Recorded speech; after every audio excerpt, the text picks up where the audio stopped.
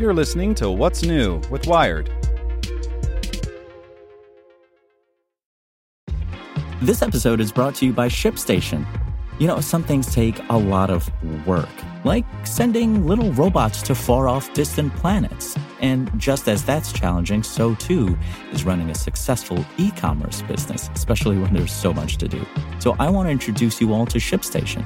Now, I love using ShipStation because of its easy-to-use dashboard, which makes managing orders and printing labels a breeze and super smooth. Oh, and the customer service is just out of this world. It's exactly what you need to help grow your business. Sign up for your free 60-day trial at shipstation.com/technews. That's shipstation.com/technews. This podcast is supported by Tools and Weapons, the podcast hosted by Microsoft Vice Chair and President Brad Smith. Each episode features insight you won't find anywhere else from the center of the conversation surrounding emerging technologies like AI. Right now in the podcast, you can hear a special episode where Brad Smith lays out Microsoft's vision for a vibrant marketplace driving the new AI economy.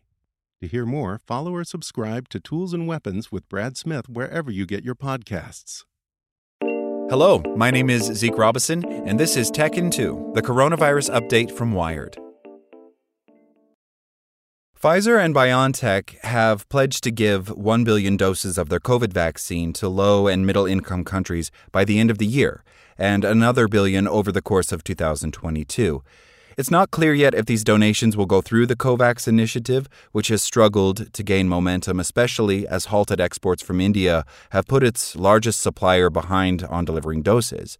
To make up for the shortfall, Gavi, one of the organizations behind COVAX, agreed today to buy 200 million doses of the Johnson & Johnson vaccine. President Biden has also announced that the U.S. will donate more of its vaccine surplus. In addition to a previous commitment to send 80 million AstraZeneca doses overseas, his administration will send 20 million doses of shots approved for use in the U.S. by the end of June. Even as the rate of vaccinations slows in the U.S., many countries around the world are struggling to secure doses, throwing questions of vaccine equity into ever sharper relief.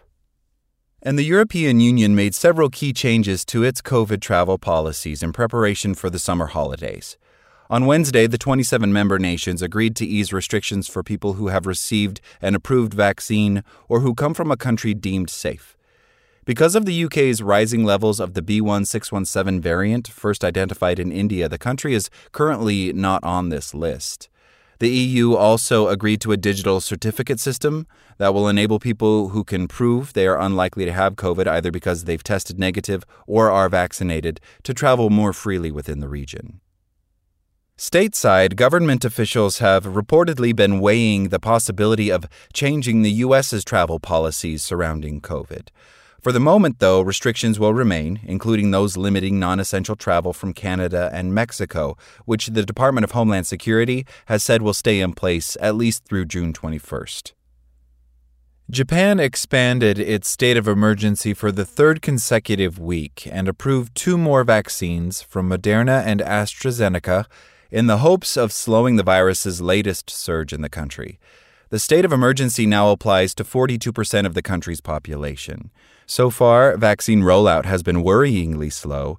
Just 4% of the population has received 1 or more doses. The Tokyo Summer Olympics are 9 weeks away, and the International Olympic Committee has said that the Games will go forward even if the state of emergency is still in effect. But polling shows that some 60 to 80% of the population is opposed to hosting the Games. Elsewhere in Asia, cases are also on the rise, even in countries where numbers were once negligible.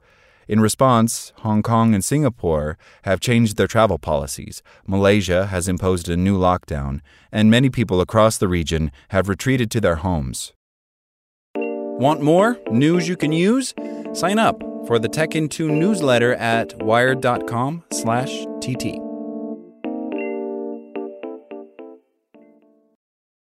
So if you ask anyone in the Wired newsroom what's on your mind, here's what some of us are thinking about. Big tech, the coronavirus pandemic, climate change, disinformation, and election security, what policing should look like in the future. This is Get Wired, and I'm your host, Lauren Good. Every story about technology is really a story about people. The good, the bad, and the ugly. Get Wired. Subscribe on Apple Podcasts, Spotify, or wherever you get your podcasts. Want to learn how you can make smarter decisions with your money? Well, I've got the podcast for you. I'm Sean Piles, and I host NerdWallet's Smart Money Podcast. Our show features our team of nerds, personal finance experts in credit cards, banking, investing, and more. And they'll help you make the most of your money while cutting through the clutter and misinformation in today's world of personal finance. You'll get clarity on strategies to help you build your wealth, invest wisely, shop for financial products, and plan for major life events. Listen to NerdWallet's Smart Money Podcast wherever you get your podcasts.